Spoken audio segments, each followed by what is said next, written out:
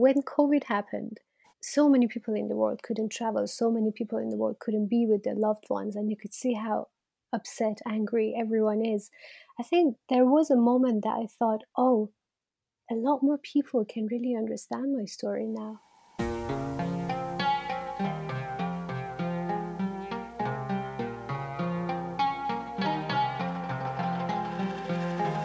Hi, I'm Isabel Hogal, and this is Borderline.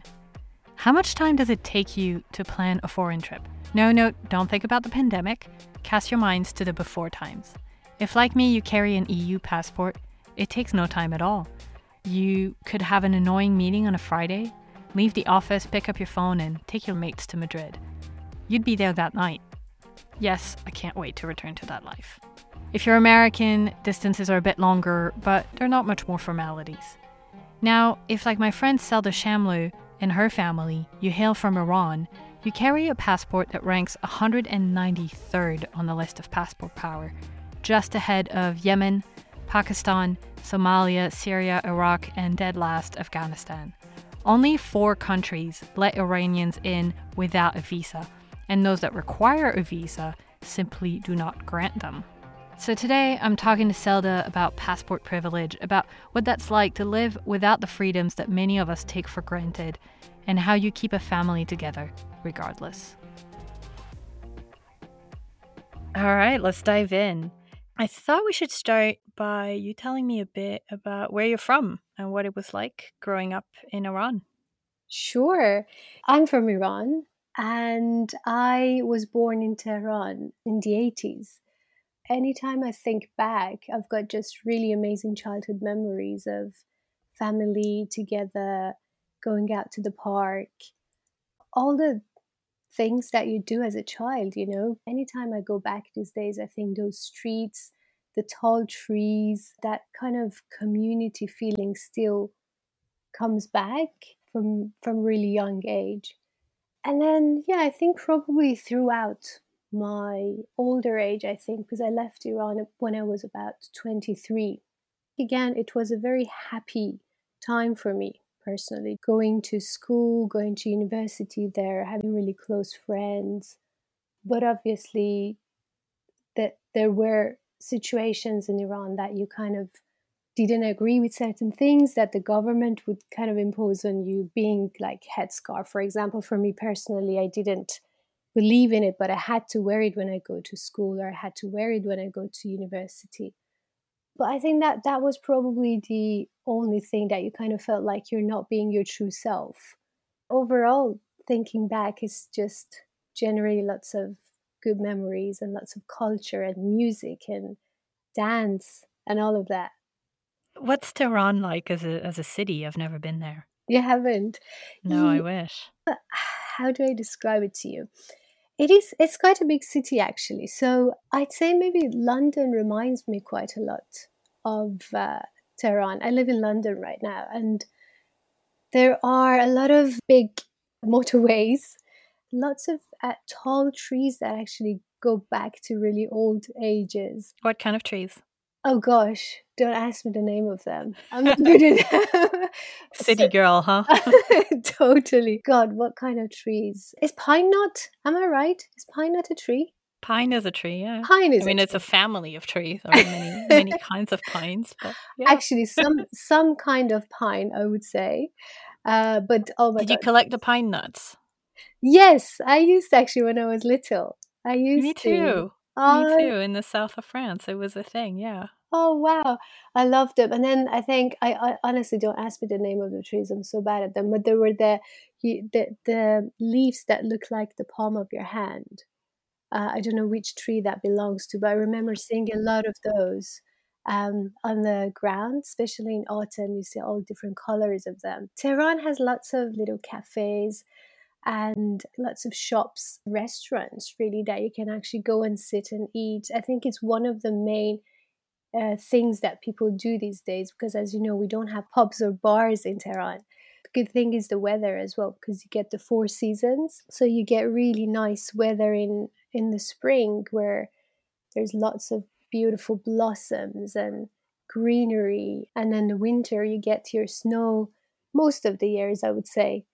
I remember my childhood memories actually from the snow is just like staying out till really late, trying to make something out of the snow, and my dad shouting out the window for me to make sure I go in, I don't catch a cold. I wouldn't want to let go of the snow.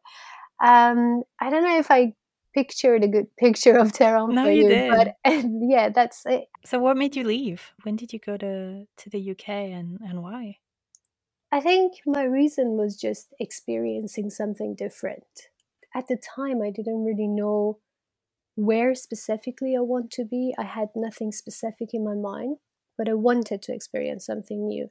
And the good choice was for me to come to the UK where I had family. So I had my uncles in Scotland. It just was easier to know that you've got a support network already somewhere, which was Scotland. And I decided to go there. My intention was never to stay as long as I did.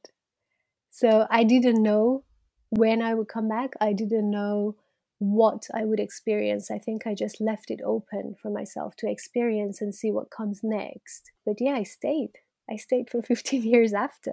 And you did eventually get British citizenship. How did that feel to carry that new passport? Good question. Is that how did it That's feel? right.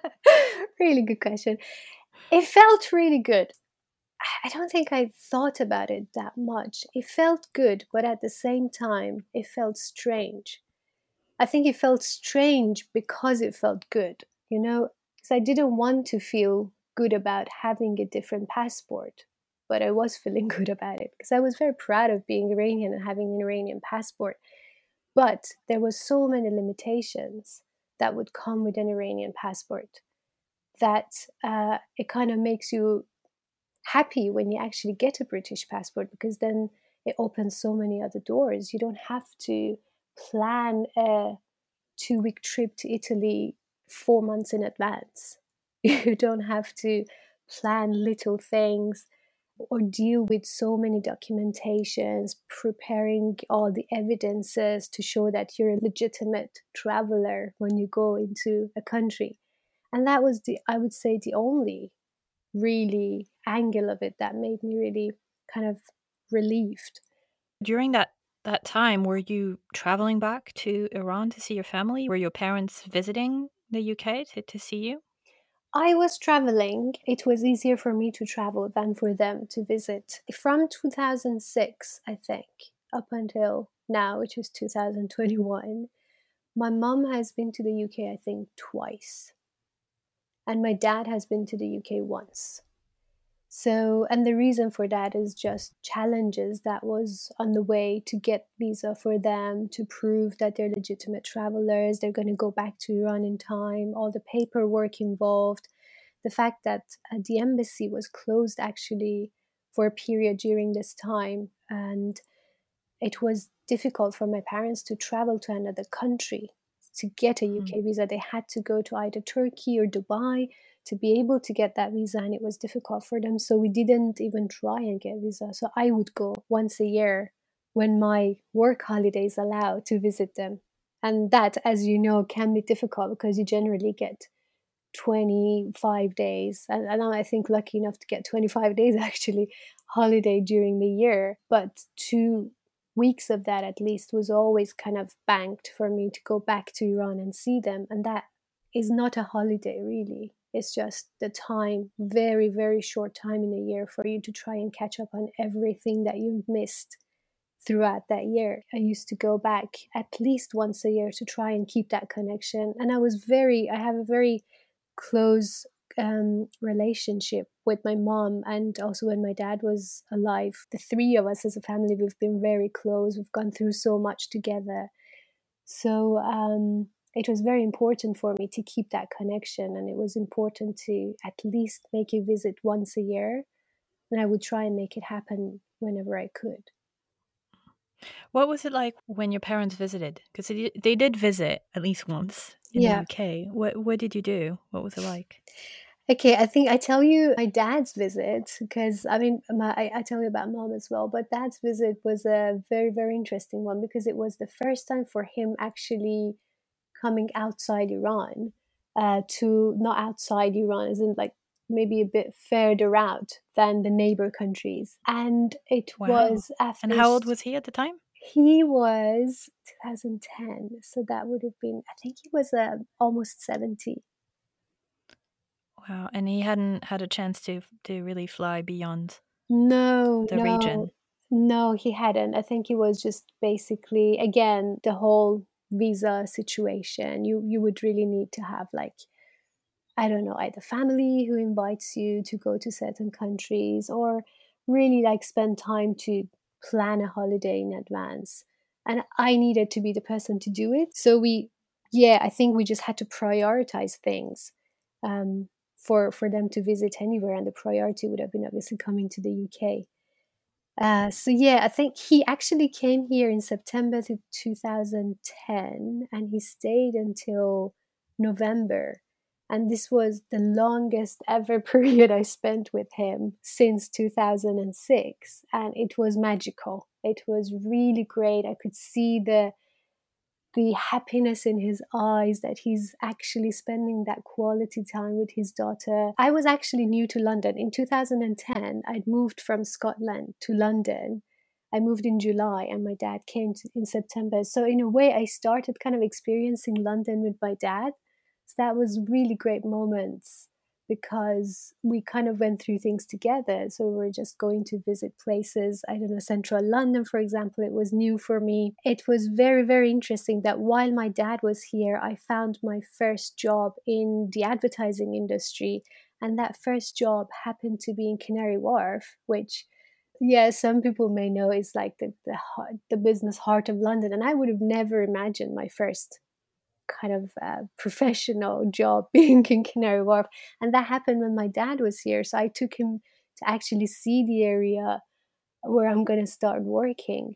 So there was a lot of proud moments as well. And I remember I took so many photos, two of each, and I gave the one pack to him to take home with him, printed them. And he was always really proud to just go through them, and he wrote all the memories behind the photos. And this is that day which that we went with Selda and experienced this. I ate this food. It was a Lebanese food we had, for example, together here, and it was really great. And then after that we went here. So he was basically journaling a lot. It was really, really good. It's amazing time. As I told you, it was just probably the only longest period that I got to have with him since 2006 before he passed. Mm. Sounds like he was a very proud father. Absolutely. Yeah. Yeah. He was an amazing father. What was his name? Masood. Masood. Yeah. Yeah. Hey, it's Isabel. Don't go away. This is just a super quick ad break. I want to talk to you about Borderline membership. Borderline is pretty much my full-time job. It's 100% independent and 100% funded by you, its readers and listeners.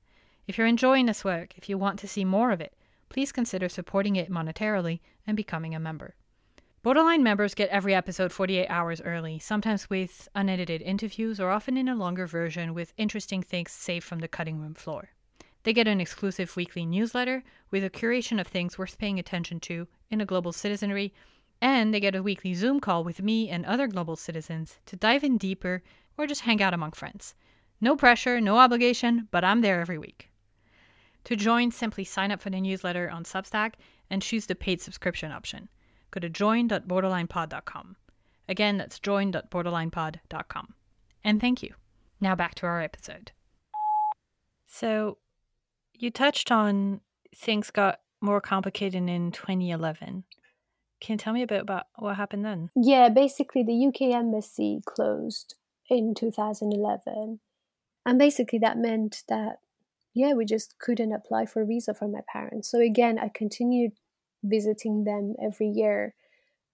But as soon as they opened up in 2015, I really wanted to get my mom and dad over here. Usually, it's kind of difficult to apply for both of them. At the time, my dad was still alive. I really wanted to apply for both of them, but it's more difficult to prove that they're going to come back because they've got their only daughter here in the UK. And if you're applying for both of them to come here, it's kind So of they like, should visit separately so that they have a motivation to come home and return to Iran. It's Yeah, their I'd say thinking. exactly. I'd say it's the thinking is that at least that gives you a point of proof, to say they have a reason to go back to that's their spouse back home. That's insane. It's crazy. So then I remember my dad was telling me, no, no, don't worry about me. I've been there in 2010. Let's try and get your mom a visa and bring her there. And as much as it wasn't really great for me to hear that, I was like, yeah, sure. I mean, obviously, mom hasn't been here since 2007. So we applied for a visa for her, and to our massive surprise, actually, she was rejected first in September 2016 and reapplied again a month after that. And he was rejected again in December 2016. What justification did they give you for that? So the problem with the reasonings behind it is that they try and give you reasons on the rejections, but their justification is going through the documents that you send them, the financial documents, and knowing you're the only child. They basically tell you that they're not satisfied, that you have enough reason that you go back to Iran. And I think one of the reasons, obviously, is the economical situation in Iran, which is out of everyone's hand, is very, very much impacted by the political situations and everything. But then it just affects individual lives like this. That, okay, the economy is not stable, but it doesn't mean that my parent, for example, or so many more people there can't afford their lives. They are living their lives. They're living quite stable lives, actually, back home, and in many cases, even happier lives than some other people in some other countries. But you just have to kind of prove that they do have that reason to come back. I think, in a way, the default thinking by the Home Office is that everyone hates living in Iran. They're not happy with the situation they have. They're going to come to a Western country, get amused by everything, and then they're not going to go back, which is really not the case. I mean, my parents, thankfully, again, were lucky enough that they had good life, they had a stable life, and that was proved through the documentation sent to the Home Office. So their reasoning was, we're still not satisfied with what you've given me. And then as long as the person in charge of your application is not satisfied, then that's it. Basically, they say, I'm not convinced with what you've given me. Even everything that you've given them is actually legitimate, backed up with all the right data that they need to see. So, yeah, that was both reasonings. And they specifically pointed out some investments that my mom had in the bank at the time. And you have to just keep proving it to them that that money actually belongs to them. Now, how do you find all those documentations to prove to them? That's another whole story, to kind of talk to a solicitor, try and find the links between different banks that my mom kind of took the investment from her personal bank, put it in a joint account with my dad, and then try and prove it that this is actually her money that she's had for 25 years. It's a whole story. So she was denied twice in a few months in 2016. Does that have an impact? Like, is there a black mark against you? Like, can you keep applying again and again until they say yes? Or Yeah, no, you're right. It does actually have a negative impact because obviously, the more rejections you have, next time that you apply, you have to actually mention them and tell them that you have been rejected. Obviously, that's on the file, and the more rejections you have, the less likely you can get a visa next time. So yeah, that that does have a negative impact, and it's not just for the UK. If she wants to apply for any other visit visa to any other country that needed visa for an Iranian, she would face the same situation. mm. So you didn't try again for a while, did you? No, well, the reason was, I think that period that my mom was rejected, we were hearing a lot of rejections actually coming from Home Office specifically towards Iranians. And I think, yeah, again, there was a lot of political, economical reasons at the time behind it, but we knew that we can't risk it again and apply again.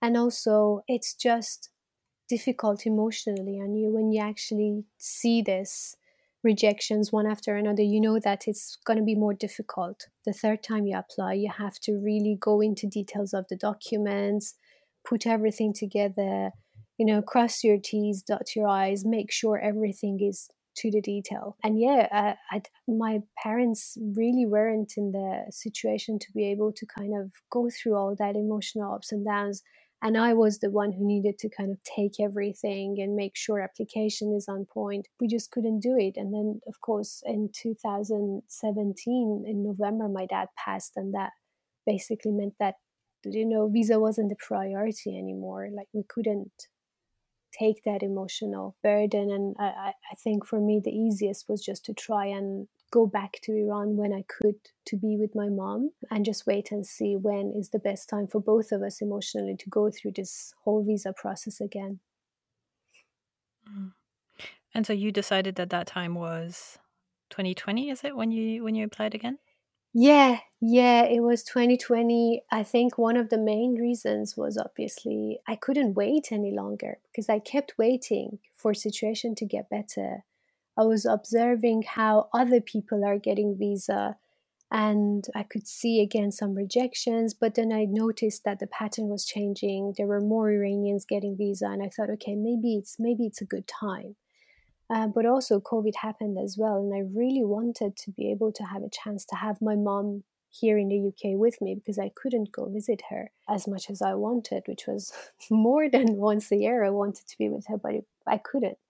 So yeah, I thought let's just do it, and it was hard. I mean, COVID was hard for everyone. I think everyone have gone through so much through 2020, and then it was the same for me, having gone through all of that emotional ups and downs, knowing that I had to deal with this again. It just wasn't easy for me. I think I dwelled on it for a couple of months before even starting it, and I knew that I had to talk to a solicitor because it was too risky to do it on my own again and having another rejection. The whole process of talking to a solicitor was very, very useful. I'm glad we actually worked with a solicitor, but it was very energy consuming. And I wasn't mentally in the best place to go dig into all the details of why I need my mom here so much. Why do I have to actually really prove it to these people? It's just basic human rights, Like, why do I have to really do this now? But I had no other choice. I had to do it. Otherwise, there was no other way for me to get her here. Mm. And the response that you got, can you read it to me? I think you have it handy. Yeah, let me actually. So, yeah, dear Sir Madam, your application for a visit visa to the United Kingdom has been refused. What this means for you: any further UK visa application you make will be considered under individual merits. However, you're likely to be refused unless the circumstances of your application change. In relation to this decision, there is no right of appeal or right to administrative review. So that's the top line. But obviously, they go into details of why they think they should have rejected her. And yet, there's just so many errors in calculations, in just basic rights that they're trying to justify here. So no right of appeal. That's interesting. That's Yes, it. You don't get to make your case. You just know, and that's it. that's it. So I was really lucky that I worked with a solicitor on this because I was raged. I was so angry. I was feeling so many emotions when this response came through. I hadn't felt discriminated against in personally in any shape or form, even with all the um, you know visa situations, all the limitations that an Iranian passport brings. I personally hadn't felt being discriminated until this point. It kind of hit me in the face, and I really felt that I'm being discriminated against just because someone can't accept the fact that my mom's situation is legitimate and all the information we're giving them are legitimate and are right, and she has a comfortable life in Iran, and she will go back to Iran. They just decide that they don't want to give her visa. So yeah, the solicitor I worked with basically told us that we have two ways to go forward. One is again to apply, which was, to be honest, stupid, and we knew that we were going to get rejected again. The next one was actually judicial review, which means taking Home Office to the court. So if we are very sure of our case, that is the best way forward, to just tell the Home Office that no, we don't take this, you're not allowing us any right of appeal or anything. We want to take this situation to court, and we think you should give my mum visa, which is what we did. But again, thinking about the whole process of taking Home Office to court was another burden, honestly, for me. Coming in December 2020, I remember talking to my boyfriend at the time. I was telling him, I just emotionally can't do this. But I knew I had no other choice, and we had to go ahead with it. So yeah, just preparing all the documentations, what is called pre-action protocol, which is a series of steps that you take to take a person or like Home Office to court. So we had to do that with the solicitor to send it in early January 2021. And yeah, good news is that they came back within 14 days, which is the deadline they usually have to come back to you.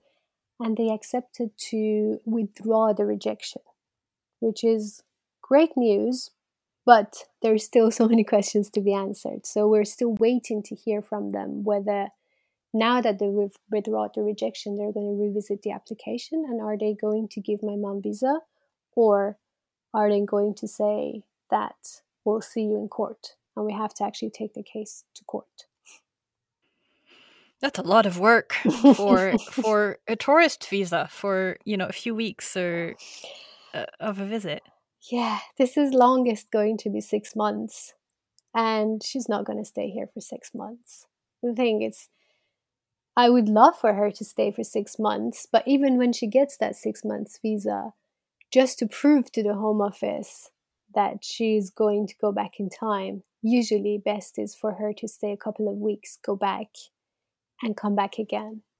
That kind of gives them a better, like, reassurance in terms of a legitimacy of the situation, which is ridiculous. Just to be clear, does your mom have any intention of moving to the UK, of living in the UK? Does she have any interest in that? Absolutely not.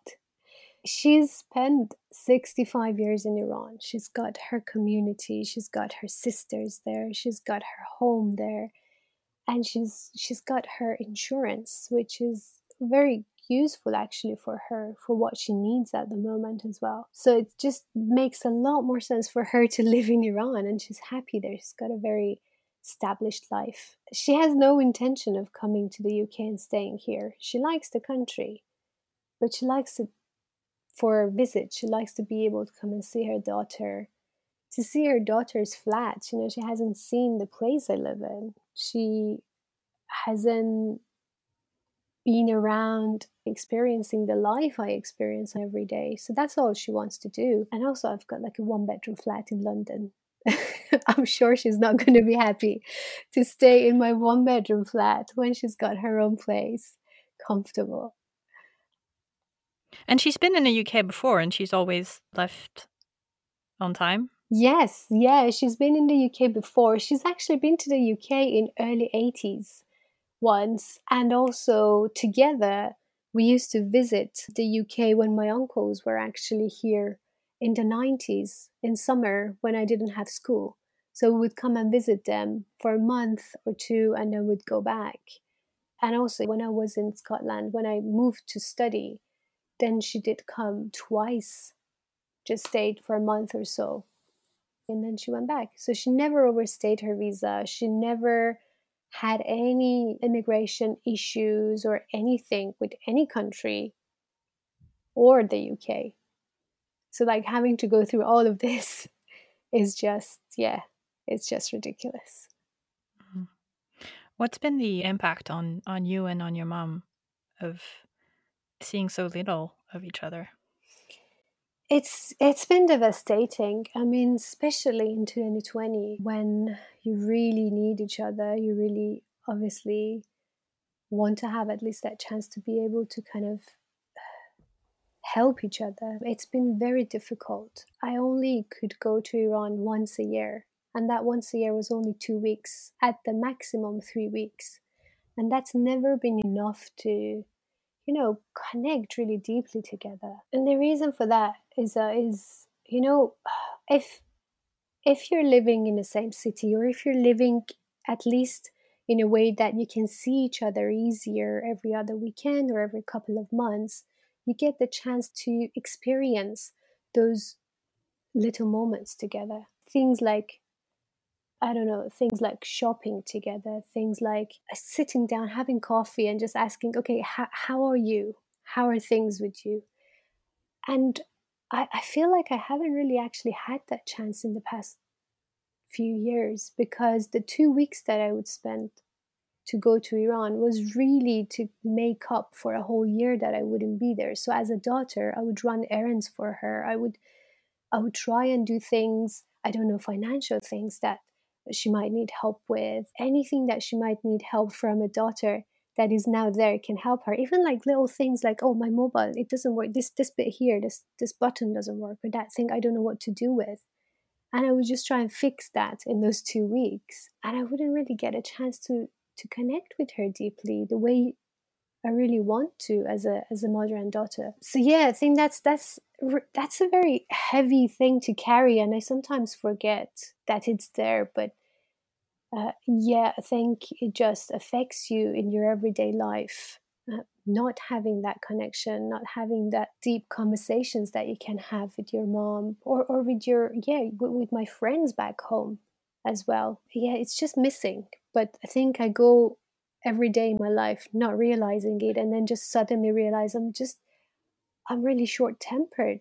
I'm very, um, I feel like I'm actually carrying a lot, but I don't know. I can't really pinpoint what that is.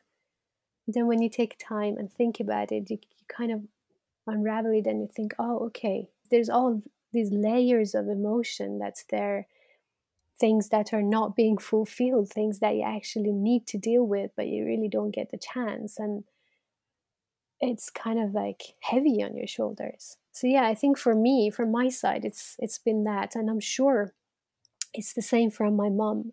But again, as I told you, I don't really get the chance to ask her how she is that deeply. I try and do it sometimes over FaceTime, and I know she opens up to me sometimes, but it's not the same as, holding her hand and letting her talk about it. Like, for example, actually, we managed to go to Turkey a couple of years ago. And the reason actually we did that was, instead of me going to Iran, I organized a trip for us to go to Turkey to actually get this chance. And it was one of 1 week that just meant so much to her. Just seeing her happy, smiling, just her eyes shining when we'd go shopping together, things that she would love to experience with her daughter. And it felt like she hasn't experienced it for so many years, for like over 10 years. And now is the chance. There's 5 days, there's 6 days that she can literally do these little things with her daughter. I think that was when I really realized what I've missed, and how different my experience is maybe to so many other people, where they have that opportunity to be with their parents when they want to. Yeah, I think that really hit me then. Have you ever thought about just giving up and returning to Iran, giving up the immigrant life? Yeah, yeah, I have. And I still think about it. I think there's two things. I mean, there's one thing at the back of my mind, that obviously my mom's gonna grow older. Hopefully, she's gonna be healthy to be able to do her thing. But you never know. You never know what life brings. So that is always at the back of my mind, that I don't know, maybe there comes a point that I have to drop everything and be there for her. And I'm open to that. I just don't know what to expect. Intentionally, would I ever go back to Iran? I have thought about it. I think even more so during 2020 with COVID. Just the importance of family, the importance of having that network of people around you. I think it was highlighted for me this year. And yeah, I have thought about it. I don't know whether I do it. I don't know when I'll do it, but I'm not close to the fact. I know it's going to be difficult. And when I think about it, to me, it's another immigration because I haven't lived in my own country for 15 years. And Iran, it's a developing country. So things change so quickly. You go this year and then you go next year. So many things have changed, even in like the look of Tehran.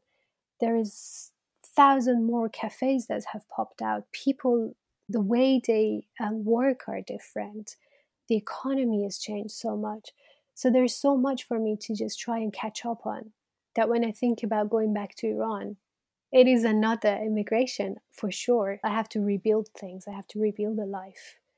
So yeah, I think in that way, I'm a bit worried about it. I'm a bit afraid of it, but I know that it could be inevitable at some point in my life. And I don't know, in a couple of years, I may think about going back to Iran if I know I can do anything there that would kind of give back and still keeps myself happy as well.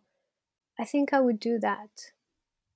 I tell you one thing though, it may sound very selfish, but it doesn't come from a selfish place. But when COVID happened, and obviously so many people in the world couldn't travel, so many people in the world couldn't be with their loved ones, and you could see how upset, angry everyone is.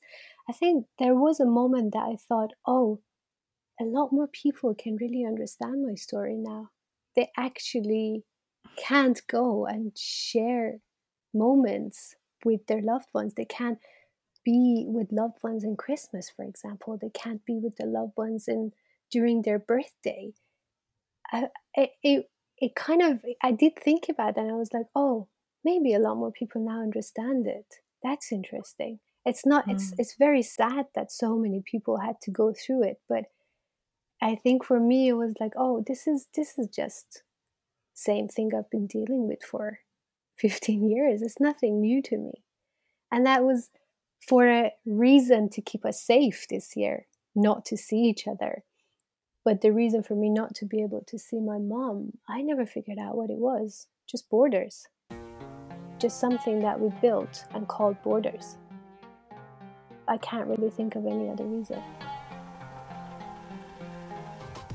If you want to understand how a family that so easily traveled, even migrated to the UK in the 80s, the 90s, and as recently as 2007, finds itself suddenly treated like an enemy of the state, you need to understand, yes, the British-Iran relationship, though that was never particularly sunny, but also the hostile environment policy of the Home Office, which has made being difficult to immigrants especially, and travelers, into a policy and an art form.